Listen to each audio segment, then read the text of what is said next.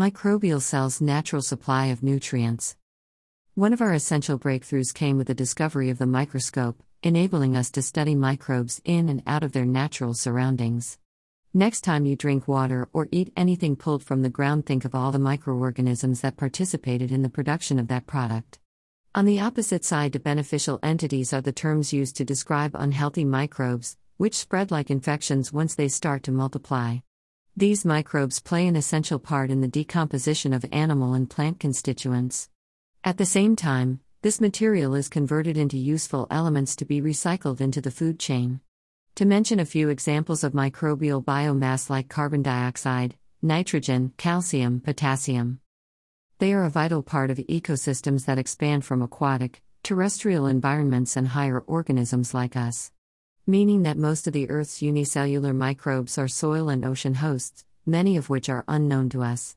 As you may know, microbes are literally everywhere, externally and internally within hosts. And these organisms depend on certain environmental conditions to thrive or be depleted eventually when the circumstances are not ideal. For instance, a anoxic-reliant species will find it extremely challenging to live in a habitat that is drained of O3. And how do these microbes have an effect on each of these sectors? For instance, metabolic processes are performed by microbes when there is the need to build new cells. And the materials used to carry out this action sometimes comes from the very environment in which they live. The vital nutrients may include oxygen, a molecular element important for survival, but it also can be lethal to some organisms. The nitrogen cycle is a key component linking living and non-living organisms. To rephrase this, the flux of nutrients from the nitrogen cycle helps to sustain living organisms by decomposing non-living things.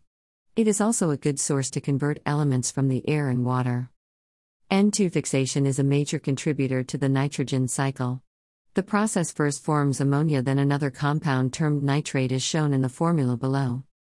And this brings us to bioactivity that is advantageous to us and our industrial uses, from insecticide to growth stimulators. The use for microbes today is vast, as they have the ability to produce new compounds by metabolizing available components. Our bodies are host to many, for instance our skin, nose, gut, and these also play a crucial part in maintaining our good health. Our existence alongside beneficial microorganisms is a mutual compromise. And understanding these species will enable researchers to find valid solutions to related diseases caused by their counterparts. Like what you read, subscribe.